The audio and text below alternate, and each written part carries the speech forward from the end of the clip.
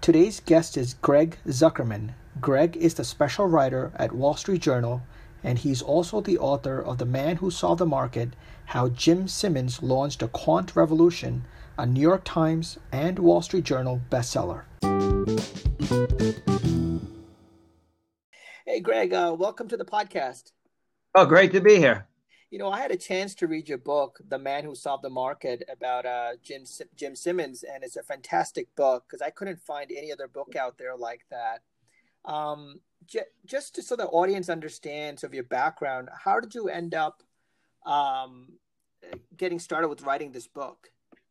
So I've been at the Wall Street Journal since 1996, quite a long time. And a lot of what I do is I write about investors, buy-side type people, mostly hedge funds, a little bit private equity and venture capital and mutual funds, but mostly kind of the bigger players out there. And if you do what I do for a living, you keep hearing about this mysterious, secretive investor, Jim Simons, and his firm, Renaissance Technologies. And everyone talks about them. No one can quite understand how they did it. So, I like a challenge, and the returns are just crazy good, 66% a year since they began, or at least since they turned the corner and they became a hedge fund in 1988. So I set out to figure out how they did it. And one of the things is your other book that you wrote, The Greatest Trade Ever. How does the research that you did compares to that book, or how is it different? Well, this was harder because, as I suggested, they're really known as the most secretive firm Wall Street's ever seen. So from the get-go, the firm told me they wouldn't work with me. Jim told me he wouldn't work with me. They told others not to work with me, not to speak with me. So it was harder in that regard, but it was also harder because I'm not a math guy. And this is all about quantitative finance, algorithms, preset, these models, very sophisticated models, AI, machine learning. So I had to learn all that. So it was a challenge in that regard, but that's also sort of why I do what I do. I enjoy these kind of challenges and I enjoy learning. So I set out to figure it all out. And you had mentioned a couple of times it was very secretive. So how did you get people to open up to you? And I know eventually in the book you do mention that even Jim Simmons also opened up to you. So yeah, how did that happen? Can you walk us through that? I did. It's a good question. I think just persistence. When it came to people who work for him or used to work for him, I think on the one hand they realize they're not supposed to talk, but they also realize that they've accomplished something pretty spectacular, historic even, and I think they wanted to talk about that either on or off the record. So to go through life so secretive and not let people know how you pulled this thing off. Maybe there was some frustration on their part, or some of them are just older. I mean, if you're 70 or even older, I think you're more likely to share than when you're younger. And Jim himself, for a long time wouldn't talk to me, but I think he just realized I wasn't going away. And also I think he realized that I was taking it seriously, that I didn't want to make any mistakes, that I was killing myself to get it right. So I think I'd like to think he appreciated that, and that was maybe one of the reasons why he eventually opened up. I don't want to suggest that he, opened the kimono or anything, but he was quite helpful. And your book mentioned he was not willing to talk to you about the strategies per se, but probably about some of his early life. Is that correct? Exactly. Yeah, early life, recent years as well. Some other issues too. He proved quite helpful, so I have to share my appreciation of that. So why don't we dive a little bit into your early part of your book where you talk about, Jim's early life. What was that like in terms of growing up? And maybe even we'll go to that part where he was in academia before he got into hedge funds. Yeah, so he grew up with a love of not money, but math. He liked money too, but he really wanted to go into mathematics. He went to MIT, did it in 3 years, went and got his PhD in Berkeley, came back and taught at both MIT and at Harvard. But he always had sort of one foot in the world of academia and one foot in the real world, unlike some other academics. And he did always like money. He's this interesting individual because he's a world-class mathematician. I'll talk about it in a second, but he also really loves making money and wanted to get rich, and people around him weren't sure why he wanted to get so wealthy. Some of it was maybe to have an impact on the broader world. It wasn't clear, still not entirely clear to people, but he did, and he left to break code for the government. And it was a fascinating time where we're going up against the USSR, the Russians in the Cold War, and we were kind of on a losing streak. And Jim and some others helped turn things around and broke code, and that was a period where he learned some skills such as building algorithms, and they proved really quite valuable later in life. And then he went into academia. He ran SUNY Stony Brook's mathematics department and did really well turning that thing around, and learned other skills such as how to hire people who don't really want to leave. There are interesting Ivy League type professors that he targeted and convinced to leave their tenure position sometimes to go to Stony Brook. Wasn't as prestigious as it is today. So again, he learned some other skills. He learned the skill of how to court and how to woo talent, and those proved really important later on. And then around 1978, he said, you know what, I'm going to try this trading thing and try to beat the market. So he set off to start a hedge fund to do that. And he started that by initially doing currency trading, correct? Is that around 1978? Right, exactly. So he had a sense that maybe there were some opportunities in currencies, and he did it in a different way, just trading and investing in general. I mean, most people at the time were either kind of doing the Peter Lynch approach, where you talk to companies and executives and you look at a product and you like the product and you test the product out and that kind of thing. My wife likes the pantyhose when it came to Peter Lynch, and so I'm going to go check out a lot of, compare the products, have she do it or I do it, etc.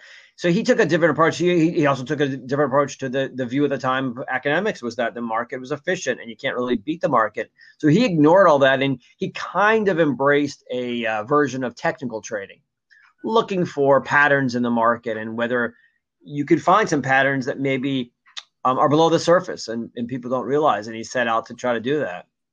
And that company he initially founded, was that called Monometrics? Yeah, exactly. That was early on, before Renaissance. And they had some early success in building models, and he hired some mathematicians, some former colleagues. And again, he sort of found people that were super smart, but weren't really interested in trading or investing or making money like he was. And Jim convinced them to join his firm, and, hey, come on over, spend a day of the week. I know you don't like trading, but, you might be challenged by what we're doing over here. And he built this thing. And for a while they made money, then they lost money. They went back and forth between different approaches, sometimes the model approach, and sometimes they said, you know what, we're just going to wing it. We're just going to be like macro investors and look to figure out where gold and silver are trading and where the global economies are going. And it just didn't work for him. It literally made him sick to his stomach. He the way he describes it is, I felt like a hero when I made money and a dope when I lost money. And it just didn't sit well with him. So then he eventually went back to building predictive models. And that's sort of where the whole industry is going today. And in terms of predictive models, recently I was reading a research article by these two professors. It's called Returns to Buying Winners and Selling Losers, Implications for Stock Market Efficiencies, by Dr. Jagdish and Titman. And what they're talking about is sort of this anomaly with regards to momentum investing. And I wondered whether his earlier trades or even current trading is it more of trend following? Is it momentum, or is it what are the assumptions built into these algorithms? Well, they're complicated, and there are many of them. I think the better way to look at it is it's a version of stat arb, statistical arb trading. So on a real simple level, let's say you really simple, you look at two stocks that should trade more or less alike together. There's some relationship, let's say Coke and Pepsi or GM and Ford or something. And then they get out of line. So you try to figure out what the reasons are that they might be aligned. Are they reasonable? Is there a good explanation? But if not, then you step in and you buy or you sell. You bet that the relationships are going to revert. And that's kind of what they do on a much more sophisticated level all day long. I should clarify that about 60% of their trading is equities. So we're talking about the equity side of what they do. The other side, there is some element of trend following and other kind of patterns.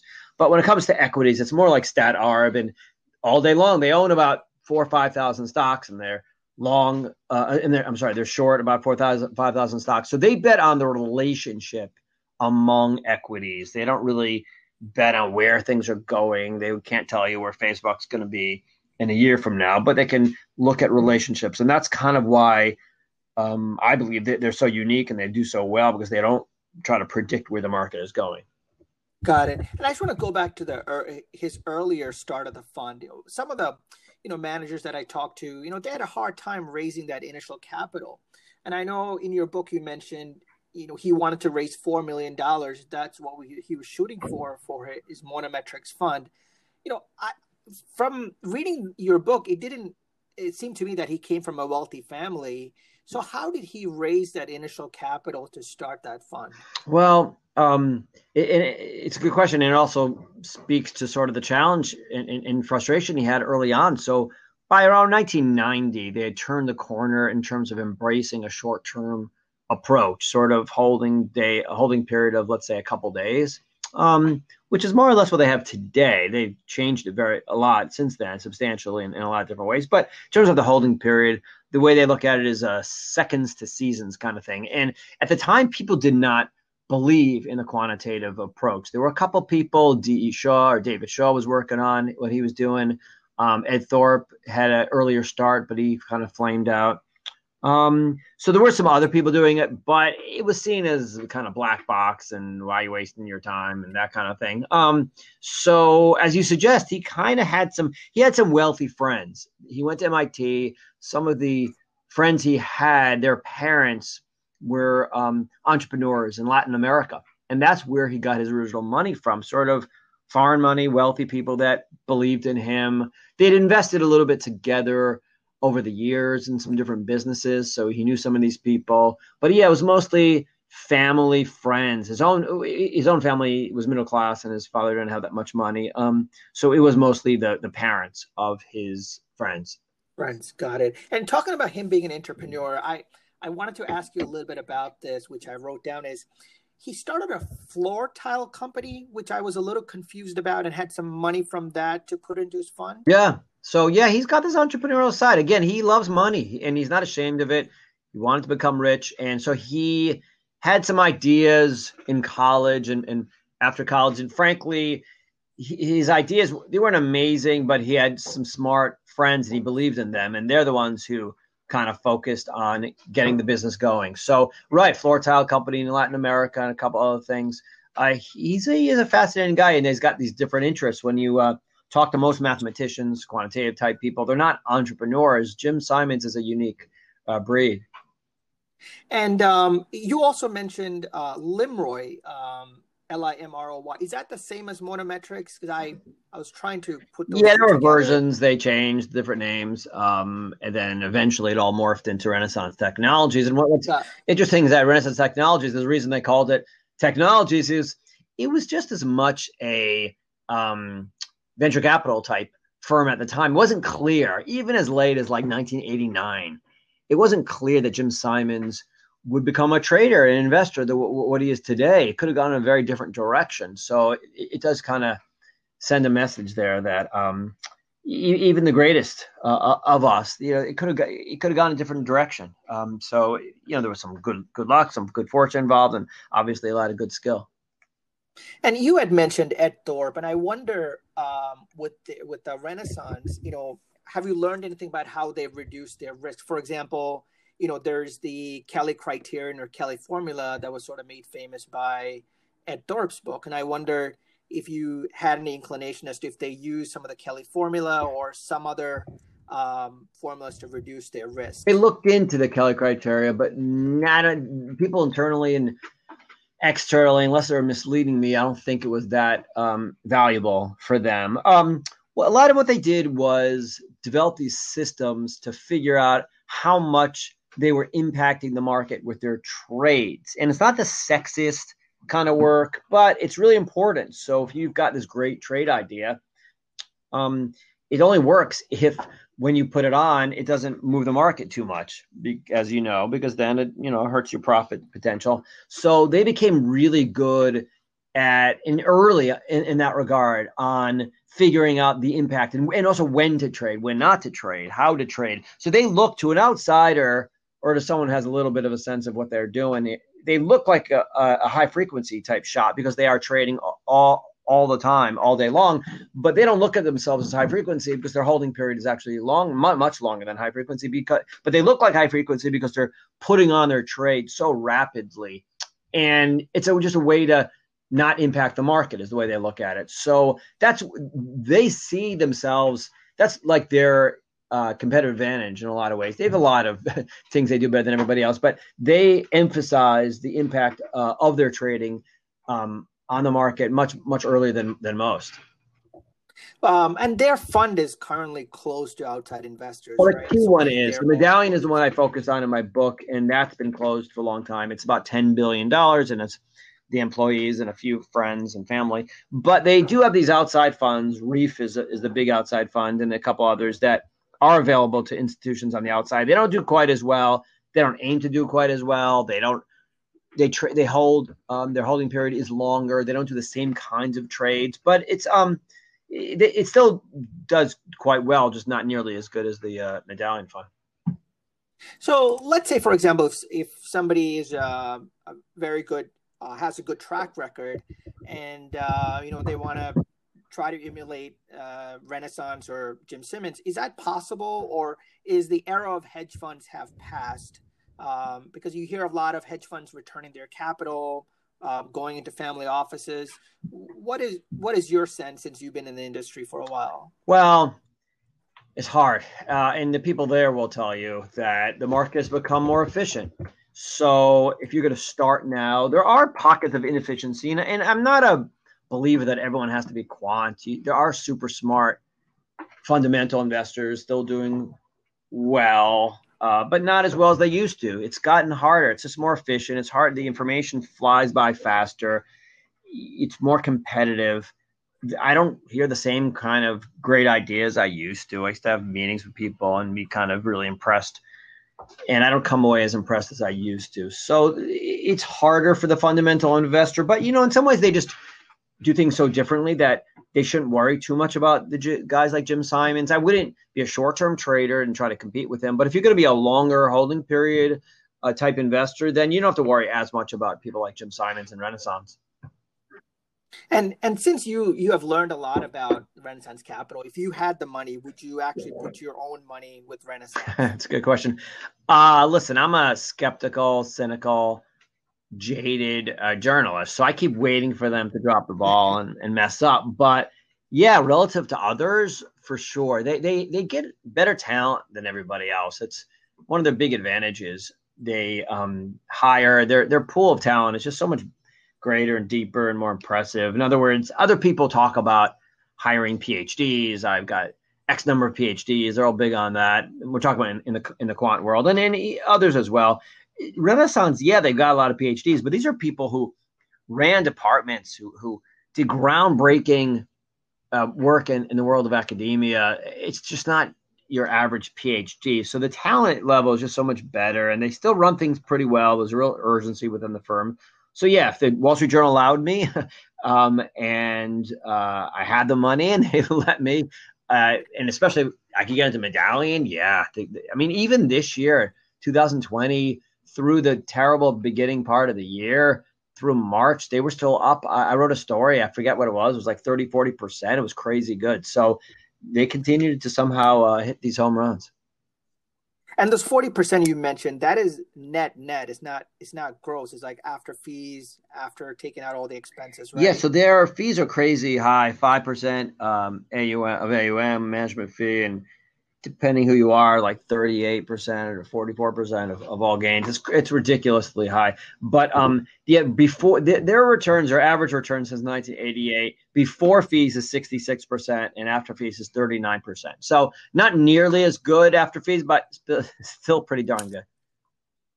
And have you, based on your research, has any other firms come close to that?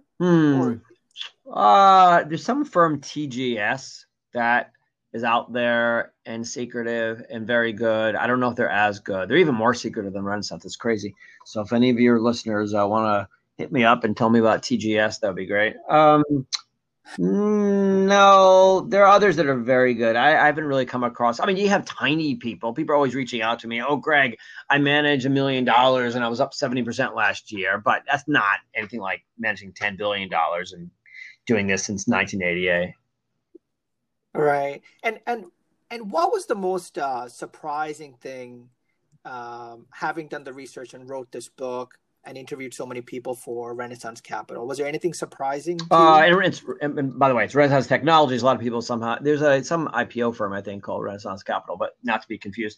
Most surprising thing is how long it took them to have their breakthroughs and figure it out. So I feared as a journalist that I would start this project and here's a firm up 66% a year since 1988. Well, what's the tension? What's the obstacle you overcome? As a reader, you kind of want that. And you can't really learn lessons necessarily from a firm that hasn't met too many setbacks. And the surprising thing was how many setbacks they faced and how it could have gone either way. And they almost blew it a bunch of times. And there was tension and fighting and behind the scenes stuff. So that was one of the things that really kind of shocked me and surprised me and was a relief as a writer, frankly.